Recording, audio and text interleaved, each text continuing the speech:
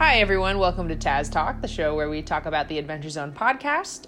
Today we're talking about episode 11 of the Amnesty arc, which is the conclusion of the... I guess I should say the 11 of the Amnesty campaign, and this was the conclusion of the Water Monster arc. The Water Monster has a name now, Rach. Aqualung? Aqualung. So it does. The Aqualung arc. In my head, I've been calling him Water Boy or Tentacruel because he's got like little tentacles sometimes. So Tentacruel, yeah, I guess so. Oh, that's interesting. So Griffin has stated in the past that he doesn't plan for Amnesty to be as long as Balance, and Balance had like very clearly demarcated arcs, which had everyone had a name, and so you would see that this is the third episode of Petals to the Metal. Now, in Amnesty, there aren't names for each of these arcs, which I guess on my end, it makes it kind of confusing to refer to what segment of the story we're in. But also, I wonder if that's because it's supposed to be shorter? You know, that's interesting you mentioned that. I kind of think maybe they just haven't really hit what their, long form naming conventions are going to be. Maybe that's true. But maybe they're doing that on purpose because the arcs are shorter. But if anything, if you're going to have shorter arcs more often, shouldn't you be naming them so people can talk about them? Yeah, I mean, for this, I do feel like, to me, having a name for each arc within this campaign makes a lot of sense just based on the Monster of the Week format. Yeah. Because it's supposed, basically, this was the episode about the water monster. Yeah. Oh, yeah, So, yeah. Like, if this was like a TV show, yeah, I mean, I think that's how we would talk about it. And I guess that's what we've been calling it. We've been calling it the Water Monster arc. Like how the first one was the Oil Monster arc. The bear monster? I don't know. Yeah, well, I mean, that was kind of like the pilot anyway. Yeah, that's true. The first one, I've been calling it Rotobon because it's based on the monster from Monster Hunter. So, I mean, I know what it's called, but in conventional, language, I don't know. But do you know for a fact from Griffin's mouth that it's based on that Monster Hunter monster, or is that just your guess? I'm like 99.9% sure. I feel like I heard it I feel like I either saw it on Twitter or I heard it on something that confirmed my suspicions. I don't know. I listen to a lot of Griffin. Okay, I believe you then. Thank you. Okay, so in this episode, we got some good Minerva cameos, which I was pleased about. We got a couple beacon quips. You want to just dive right in? We got some good. Yeah, I mean, the first thing I want to talk about is that it seems like Aubrey is less of a fire starter and more the Avatar. Yeah. It seems like she has control over the elements at large, which is interesting. And I think at first, when she was trying to use a different power, she had been so, her introduction was so fire-themed that at first I was kind of resistant to, isn't fire her thing? I feel like at first she was just suddenly trying to use another power, and I'm like, I don't understand where this is coming from. But now it kind of feels more natural, I think. Yeah. Well, I think so. It's cool. we were introduced to her as Lady Flame, and I think herself, she kind of has picked for herself, I like fire, so everything I'm gonna all of the fan art usually features, obviously her name is Lady Flame, it usually features some kind of fire sort of thing. Yeah. And even as a spellcaster, it could also be that she's more inclined to fire. Fire might come easier to her. Fire might be enhanced for her because of her necklace, which I thought that section was really sweet. Oh yeah. Let's talk about that for a little bit. Yeah, do you want to talk about that now? Yes. Okay, let's talk about it. So I really liked Aubrey's section, but it also it hit a chord for me. Griffin, we all know Griffin. He has a pretty good way of narrating and storytelling, and I just, something about Aubrey's, her situation, how she grew up comfortable and she wants to go, live her own life, but her parents I like when Griffin said the line as Aubrey's dad of like, we made sure that you could grow up with all the things that we didn't grow up with. Like, we tried to give you, like, such a good head start, and you want to become a magician. Like, it had such a potential to be so negative and, like, so bad. Yeah. But I got, like, really scared because that is a topic that's, like, very near and dear to my heart. And I was getting kind of uncomfortable because I was like, oh, God, I know where this is going. Oh, no. Yeah. Like, to hear that Aubrey came from, like, a pretty, put together kind of standing, and that her parents pinned all of their hopes, especially because they had trouble apparently conceiving her, they pinned all of their hopes on her, and, for her to maybe make something more of herself. But that conversation, oh man, it hurt real bad. Oh, Chelsea. Well, no, but I'm glad that Griffin turned it around, and even like the dad's reaction, it was touching on negative, but it wasn't as bad as it could have been, and it could like it wasn't as bad as I've seen it be in like real life, and the mom was so like Griffin in his maternal voice, like immediately calms me down, so it was okay. But I just thought that was really evocative storytelling, and I think that like a lot of listeners can kind of feel something. They can, that's gonna resonate them with them at least a little bit, of like growing up with these guardians and not wanting to disappoint them, but also wanting to go do your own thing. That's nice. Yeah, but I think it's pretty neat. Like, that's not something that we've seen in fiction from Griffin before. Like a really played out kind of parental relationships with their kids, more like beyond Merle and his kids and everything. So yeah, I think also there, like, Merle and his kids was the only parent-child relationship that I can think of. Well, except for maybe like Maureen and Lucas. Which, man, like, their scenes together at the end of Crystal Kingdom definitely made me feel sad. Yeah. But I think, like, there isn't really a whole lot of opportunity for this kind of relationship to be explored in Balance Arc, I think. I mean, except for, obviously, for Merle and his kids. But, that was one kind of parental conflict, and this is another one. Yeah, and that one was very much set in, like, a fantasy kind of frame. This one is a lot more grounded, which is what Griffin, that's what he's going for with these characters, is he wants them grounded in truth. So I think... Go ahead.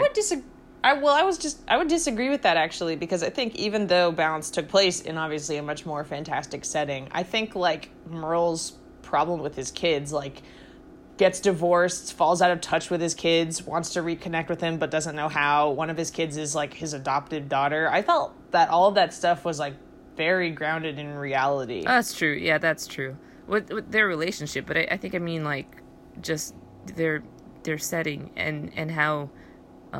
it's more like, in modern instead of in Faerun.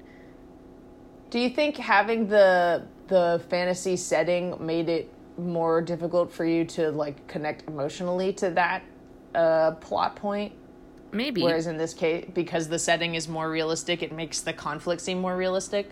I guess maybe, but also because, like, I myself, my parents are still together, Like, that doesn't resonate quite as much with me, although I know it resonates with a lot of other people.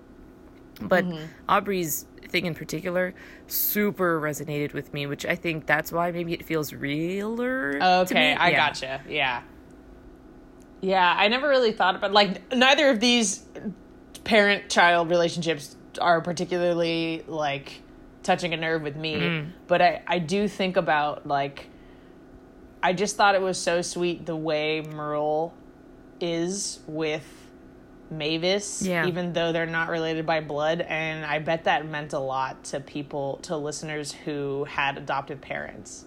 Yeah, and I just think that was so sweet. I really liked their relationship a lot. Yeah. That being said, I'm glad that this is a doofy podcast that the brothers started just because, but they have this platform and they have this opportunity to touch on a lot of different things that can mean a lot to a lot of different people. So, it's really neat. Yeah, I mean, like, for me, I think the relationship that really resonated with me in the Balance arc is, like, Taco and Loop's relationship, because I get along really well with my brother, and I love him very much, and it's just, like, really nice to see the sibling relationship getting a spotlight in a work of fiction, where, you know, like, so often, like, I feel like romantic relationships get so much more emphasis, but there's just, like, a whole lot of love between Taco and Loop, and it was really special and, like, explored well and thought out well, and I feel like that's, like, the McElroys' relationship with each other coming through into that relationship, and I just thought it was really sweet, and I really appreciated it. Yeah. I have a lot of, like, family feelings. No, that's good. Like, warm ones, like fuzzy warm ones. Yeah. So. Woo, we got deep, Chels. Oh, we did get deep. Right off the bat. Well, that was on my on my notes. That was the longest, like, kind of paragraph I had. Okay, yeah. Yeah. But do you write? What do your notes look like? Are your notes, like, word for word what you would want to say out loud, or is it more like dash, like, quick notes to remind you? They're bullet points, but sometimes, like, it's more just to jog my memory. And most of the things that come out of my mouth, I'm just, like, off the dome. I'm not good at reading things and then using them in conversation, but I am good at just, like, reading a thing and remembering, oh, I want to talk about that, and then just kind of going off from there. So that's why I pause sometimes, is because I don't know what the next word was supposed to be, but now I have to come up with one. So yeah, I think that's usually why people pause in conversations, I guess. I'm trying to think of other... Okay, we're going on a tangent here. Sure. Do you want to talk about Ned or Duck? I want to talk about Pigeon. Ooh, okay. I'm just kind of going in order in my notes. Sure. And, friggin' Pigeon. So I have, actually, maybe we could talk about this at the end, because it relates to the end of the episode too. So let's actually hold off on that. Sure. I guess let's talk about Duck going, in order. So he has a little sister, which is very cute. Yeah. I thought Justin that was really... I thought that was that was really sweet, like the way he talked with Jane. Like whenever Justin is in his duck voice, I get this very clear mental image of just, like, the kind of kids. The duck voice was so cute. The baby duck voice. One, yes. Yes. Yeah, no, but I get, like, this very, like, this mental image of all these dudes I knew in high school that were just kind of, like, they're going for burnout. They've said that they're going for burnout, and that's kind of the image that I have in my mind. So to see, like, dudes, like, for lack of better language, I guess I can call them, like, oafs. They're just kind of, like, oafish. But also just them being really tender and careful, like, with something precious to them, like a sibling. I think that's, like, really, that is so cute. That's really nice. Yeah, I know what you mean. Yeah. This, for the little sister thing, is, like, sometimes you get evidence about things that they definitely did not plan ahead of time. Like, I feel what's weird about the Amnesty is that it has more polish, I think, than Balance did. Things move more quickly, they flow more smoothly, and I don't know how much they cut out. Yeah. Like, I kind of think that maybe they cut out a lot of, like, just kind of, like, bantering or something. I don't know. Maybe not, like, fun banter that they would want to leave in, but, like, trying to figure stuff out on the fly, you know? Yeah. And I sometimes wonder, like, I never thought that they plan stuff out or discuss stuff ahead of time when I was listening to Balance. But for Amnesty, sometimes I catch myself wondering, like, did they already set this up? Because this is kind of like a big thing to, like, spring upon us all of a sudden. But then, dude, like... right? Yeah. Like, basically for all of the backstory, I was like, how did they know? Like, how much? I think they just rolled with it. I think so. Like, the kind of either implicit or explicit agreement between them at this point is Griffin is going to introduce things, and, like, you just take that because Griffin's a storyteller. You're gonna yes and it's gonna be great. Yes, exactly. Although, like, that goes in both directions, because, like, Justin says, "Oh, what about my little sister?" And then, like, you can hear Griffin going, like, and he has to, like, on the fly make up. Like, I can hear in his voice that he was making up her room is across the hall. you know? Yeah. So, yeah. like, it was clear, like, Griffin hadn't thought about that. Justin is making this up right now, and Griffin is yes-anding about it. So, you know, like, it works out. And it's really interesting to hear that kind of thing happen. You know, now that you mentioned that, I think it was really, and I don't know, I assume that it was kind of planned like this, but all of their stories are kind of, like, they play up to the actual person's kind of, I don't know how to explain it, but like, Ned's whole shtick about his character is that he's like a con man. He's trying to beguile most people. So like his role play was entirely about his first interaction tricking, you know, a pretty prominent character. And now Duck's whole deal is that he's a hero, that he's not trying to be a hero, but he keeps being put in these heroic situations. So and I mean, that seems kind of like, well, duh, of course it's about them. That's what they're about. It's a backstory kind of a thing. But I just, I appreciated it. It fit really well. It did fit really well. The reason you appreciate, it's like the kind of not tension.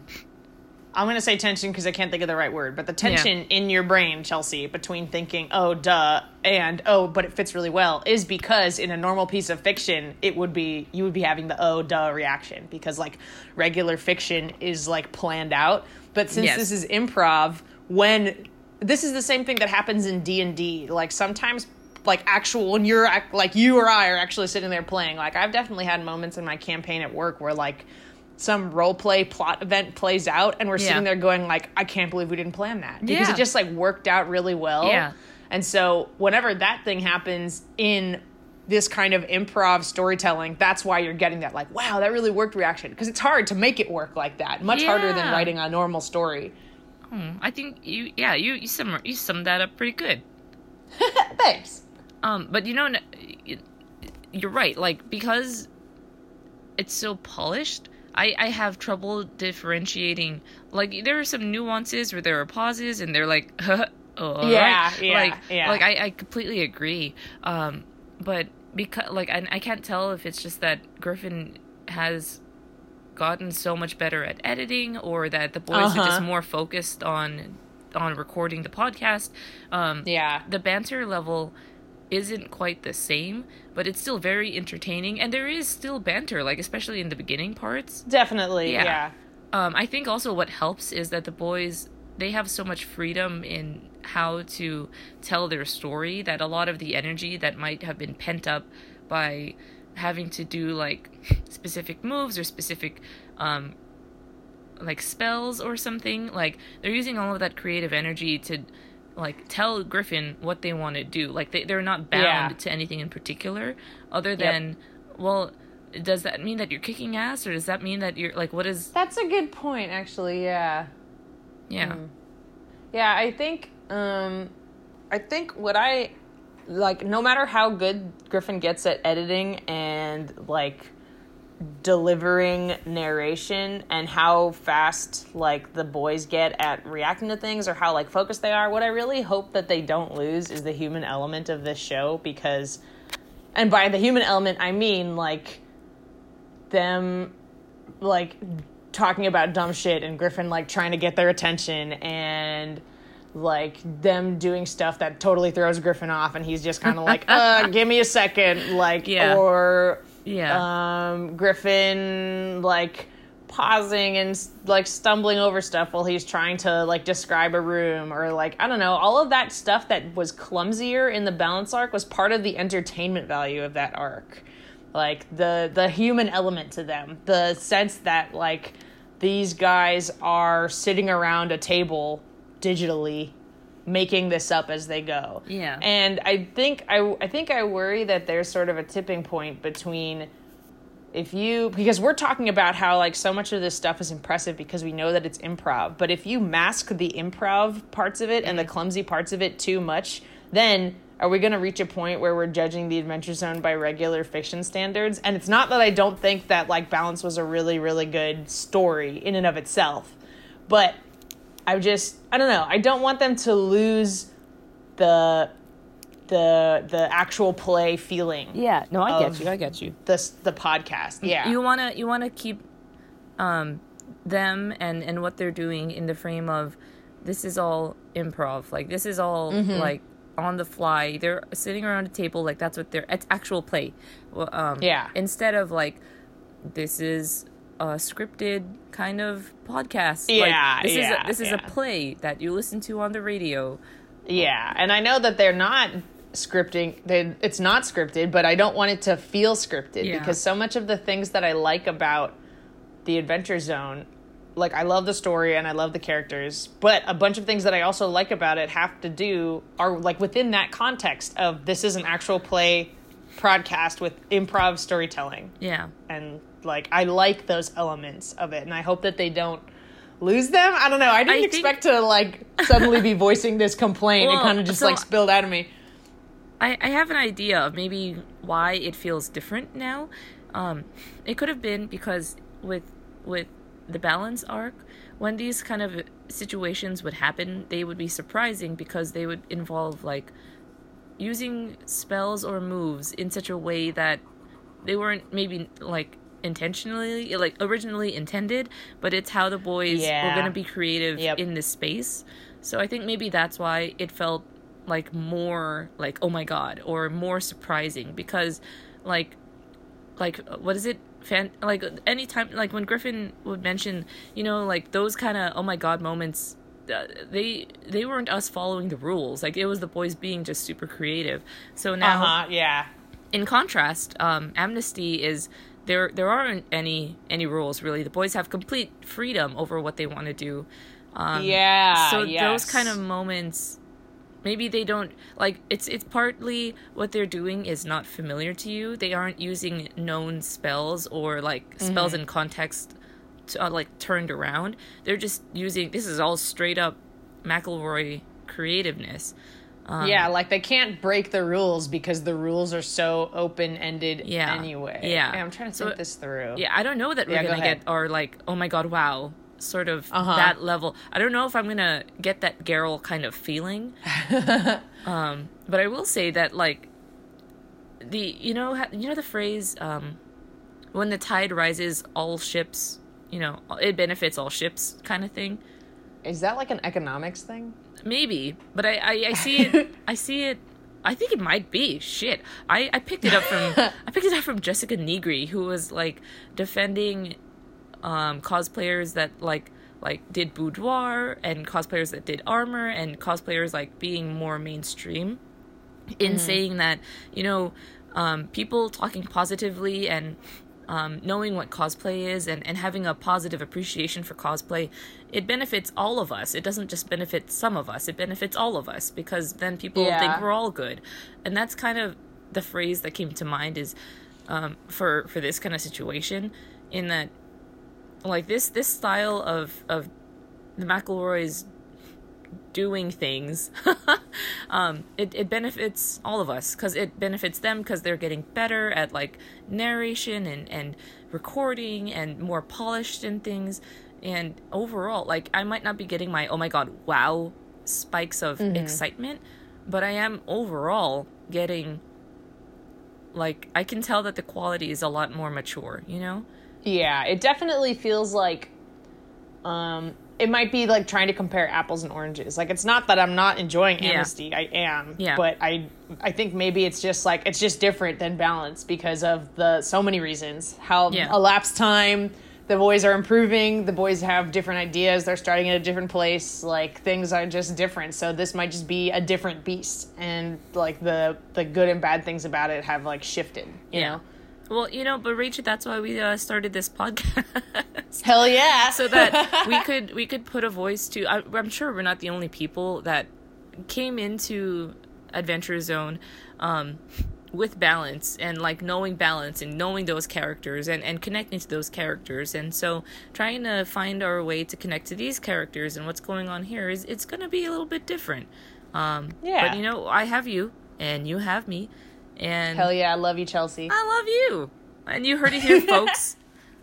Chelsea, it's like, I know nothing about cosplay community politics or conflict, and it's just like so fascinating to hear you talk about it, because it's just like, it's so I know it's like a really big thing in your life, but to me it's still like really kind of niche and foreign. Oh, yeah. And so like hearing you talk about it is super, super interesting. Anytime I can bring it up into Taz Talk, I take that opportunity with zeal. Oh man.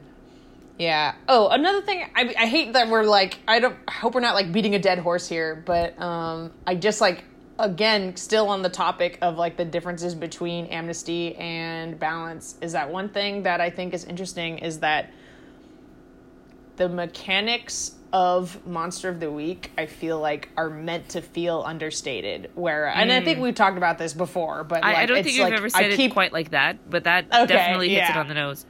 Yeah, I keep getting reminded of it, like, the more we see Monster of the Week being played. But, like, in D&D, the mechanics are that is the game. A lot more. Yeah. And, like, a lot of people play it, and if you really put emphasis on the role play, you can, like, really change it. You can, like, fudge the rules. You can twist the rules into ways that they weren't meant to be used. But it's also, like, totally valid and fun to just play a really simple campaign where it's just, like, hack and slash.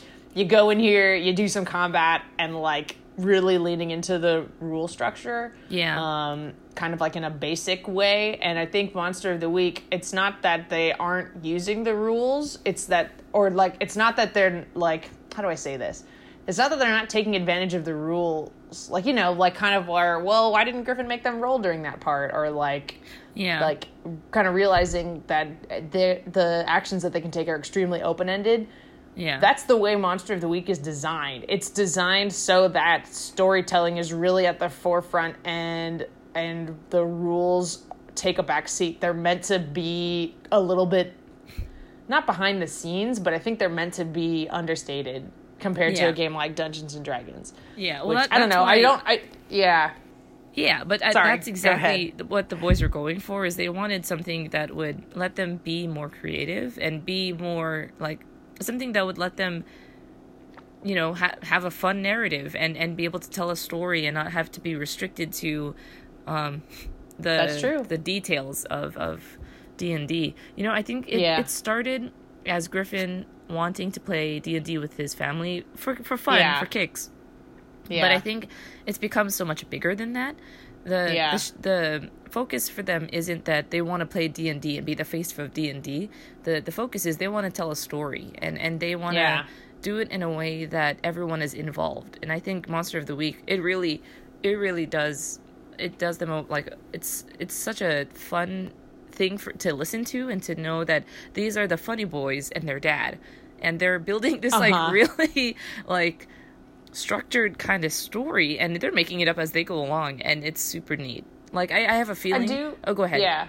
Oh no, I was gonna you keep going. I was just gonna say, like, I have a feeling like the most popular question they're gonna get for their next D&D Adventure Zone is like, how much of this is pre-planned? Because you're right, like we can't tell anymore. It's like a Turing test of, is it improvised? Yep. And I can't tell, so it's working. Yep. Yeah, it's really interesting. Yeah, I'm interested to hear how they field that question. I feel like I was gonna say something, but I don't remember. So, let's move on. Yeah. Actually, I don't want to move on too far. I want to go back into the Duck flashback, where Minerva appears for the first time and says that she makes reference to two planets linked by destiny, which have to be Earth and Sylvain. So I just want to say, I feel like I'm gathering up evidence for, like, the relationship between Earth and Sylvain, and it does seem to me like they're two planets in separate places in the galaxy or the universe, and they are connected by some kind of, like, wormhole, just some kind of, like, vague sci-fi way to, like, connect space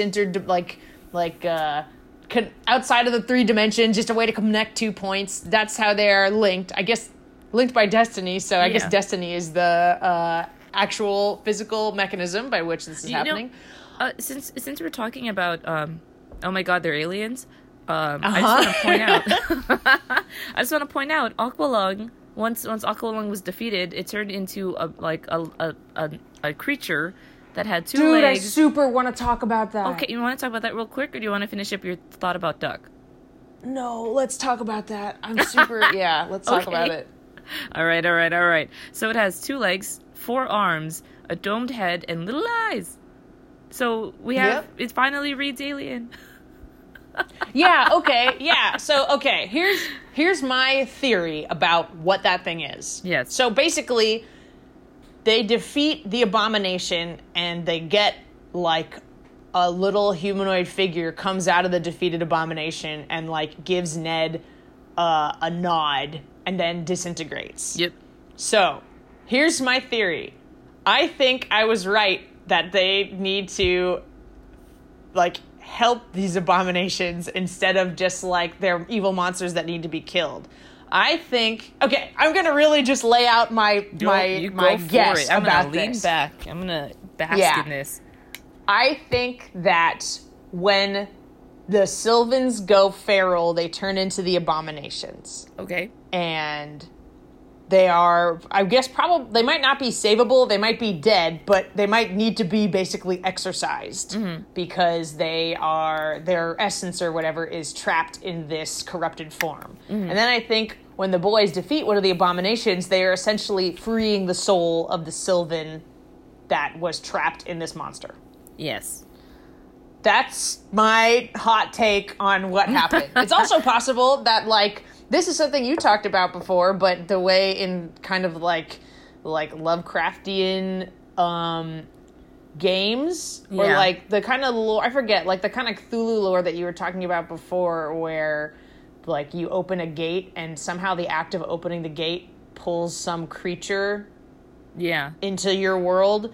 I mean, it's also possible that the creature that came out, the figure that came out of the Abomination isn't a Sylvan at all. Like, now that we have the whole universe open to us, it could be something from another planet entirely. Yeah.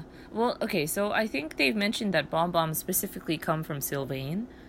And I think the thing that means that they don't, like, just rampage on Earth is that the gate from Sylvain to Earth only opens, like, in that direction for bomb-bombs once a month for some reason. Because I think the first scene that we have of Amnesty is this gate is glowing and it's sparkling and, like, it seems like something's going to happen, which I assume was the oil monster coming out and everything. Yeah. And, you know, you're right. It keeps coming up because we keep having evidence of, oh, my God, it's that thing that we've been talking about.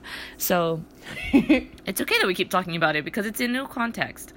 But this... So, I'm super... Yeah, go ahead.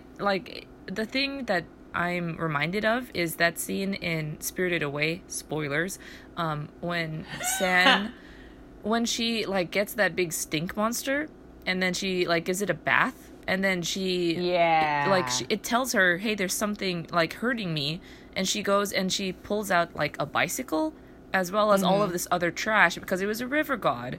And it was a polluted river god that needed, you know, to be, like, cleansed and everything. That's what I immediately thought of. Even though it's in my head, it looks like a little dawn, like a little centaur. Yeah, because it has 4 arms and 2 legs, which is the backwards of a centaur. But and I'm just thinking of, like, a minotaur with 4 arms. Anyway. Oh, boy. Anyway. I think that's actually an enemy in the monster manual. Oh, God.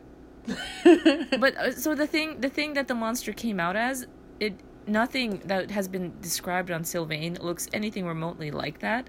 So I think I'm in favor of that. I don't even know if it's Sylvain. Maybe it's just something else entirely, because you're right. The universe it could be something else. Yeah, the universe is open to us. It's aliens. Yeah, it's a big place. I also want to talk about how Minerva said that she was one of the greatest warriors this universe has ever known. Yeah. So I'm just going to assume that Minerva and Beacon are from another planet, and that she is some kind of, like, fucking intergalactic warrior person. Yeah. And I love her a lot. Yeah.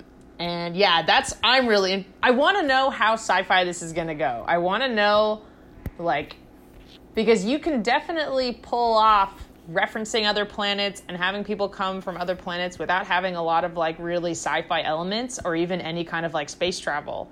But they could. Like, where's this going to go, Chelsea? Yeah. I'm getting really curious.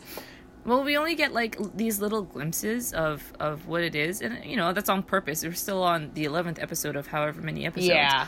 But like this is what I craved. I want to know more, and that's I want to know more. Yeah. I did also. I listened to the end of the first. Can we call them arcs?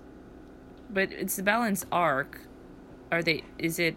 I think, the terminology gets confusing. I talk about Balance arc all the time, but I think really if episodes are contained within individual arc, that is contained within a campaign. I think it's more like, there we go. And the boys use these interchangeably too, but I think it's supposed to be like Balance campaign, and then Pedals to the Metal is an arc. And so then we have Amnesty campaign. Yeah.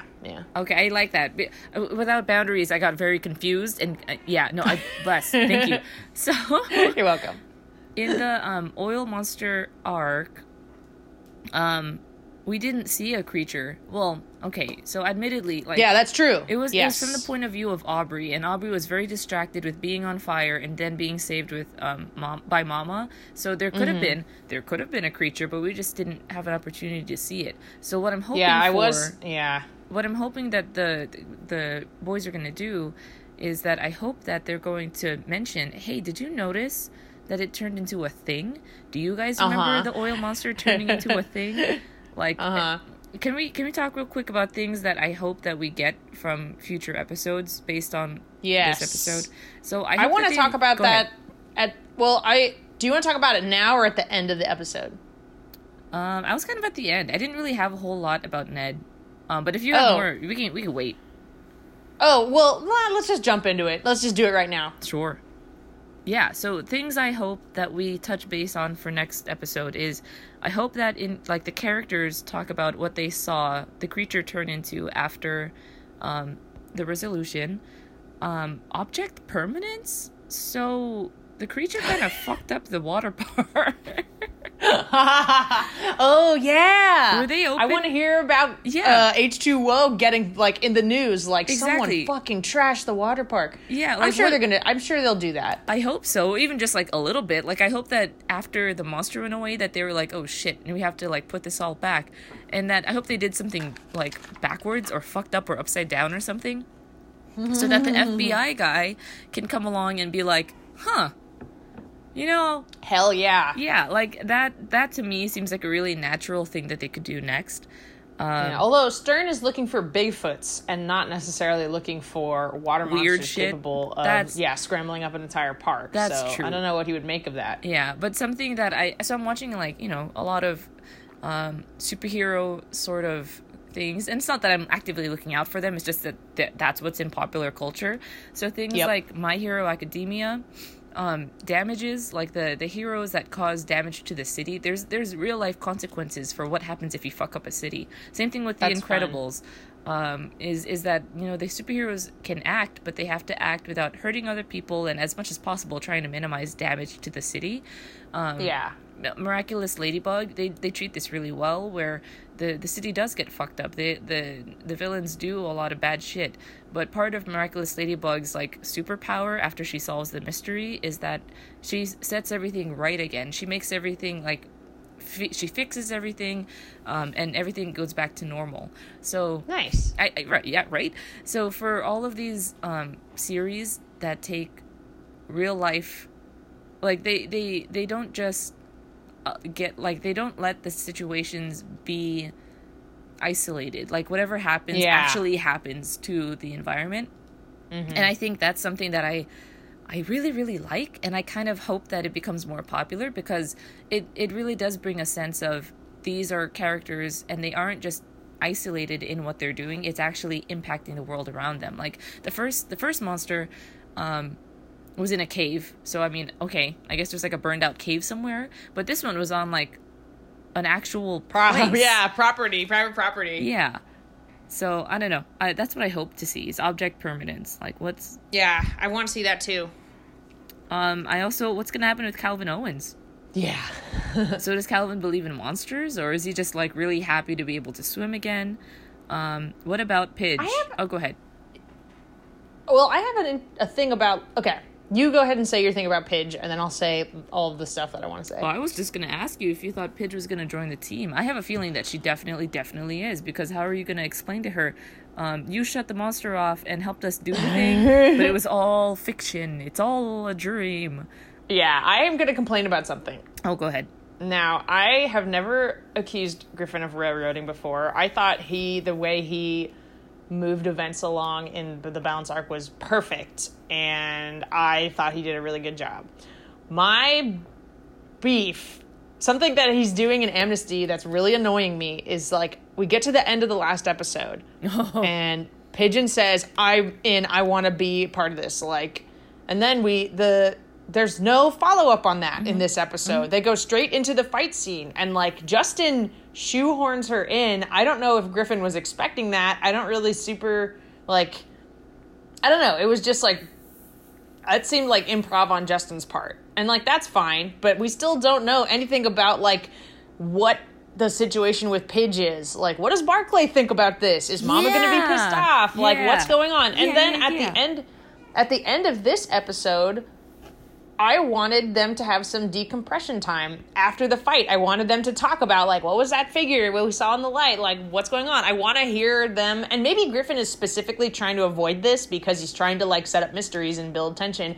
Maybe he doesn't want too much screen time with the boys trying to figure out what's going on. Yeah. But, like, I wanted to hear them talk about what had happened together, and then Griffin, right after the fight, right after they see the figure, immediately just sends them all home to, like, clean up. Don't you think they would have, like, talked to each other a little bit? I completely 100% agree. Because it's kind of, you know, like, it doesn't seem like a thing that would be interesting to have this big fight and then have the characters decompress about it. Like, when you're thinking about how, I guess, to execute like a narrative, you're thinking you have to go to this event, you have to do this action, you have to go to this action.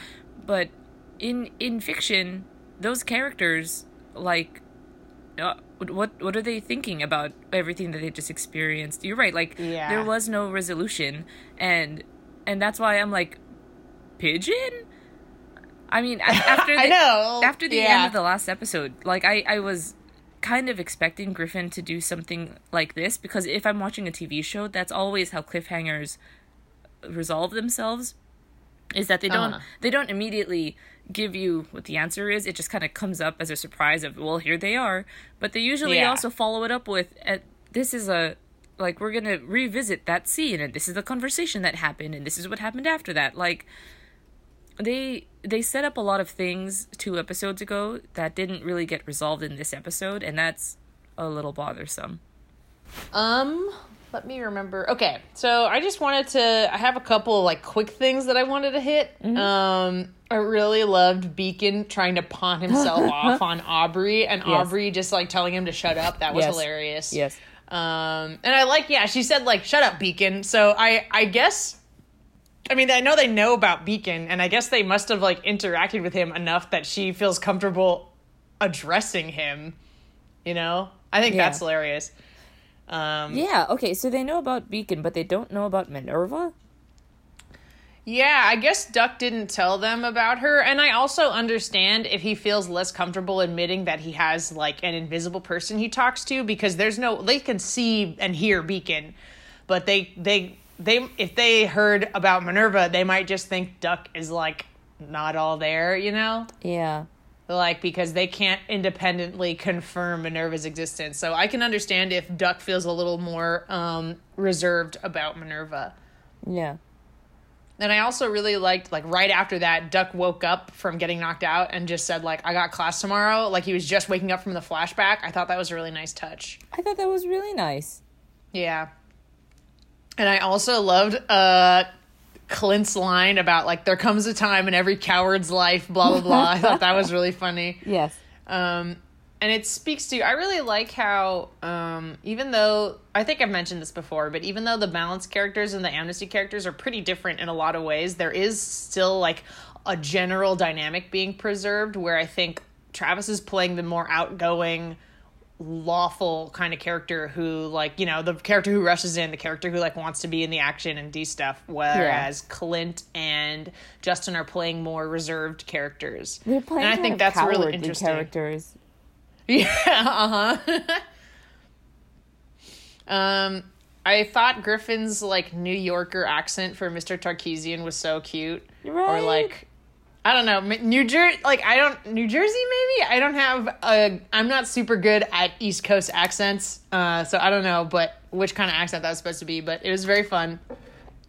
And I'm now super suspicious of Mr. Tarkisian because like, why would a random general store owner know anything about good form with a sword? I thought, like, I couldn't tell if that was just, like, random banter or if Griffin was trying to, like, set up a clue for something. Oh, I think it's definitely a clue. If he gave them a character voice, I think he's... Yeah. Okay, yeah. All right, I think we're getting somewhere interesting with this guy. But, you know, Mr. Tarkisian, that started off as a Justin goof. Yep, I know, yeah. Or not even like a goof, just like world building. Yeah, like, yeah.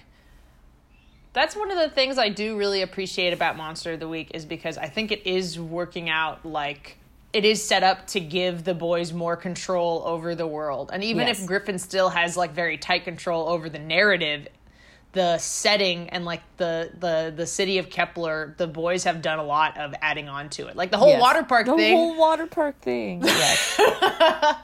That, like, was not Griffin's invention at all, you know? And, like, that kind of really collaborative world building, I really enjoy. I think that's really fun. And, again, I think I said this last time, but that works out really well, like, in my own experience playing tabletop games, too. Yeah. So, it's just good all around. Good feelings. So, I think that's everything that I wanted to talk about. Chelsea, you got anything else? That's it for me. I'm like super hungry. Oh yes. Okay, let's get you to breakfast. All right. I think. Where can people find us? Oh yeah, that's right. If you want to get in contact with us, you can send us an email at taztalkpodcast@gmail.com, or you can reach us on Tumblr at taztalk.tumblr.com. If you have any like theories you want to share with us, or like if you want to just say hey, we are available on Twitter also. We are at TazTalk Podcast. Nice.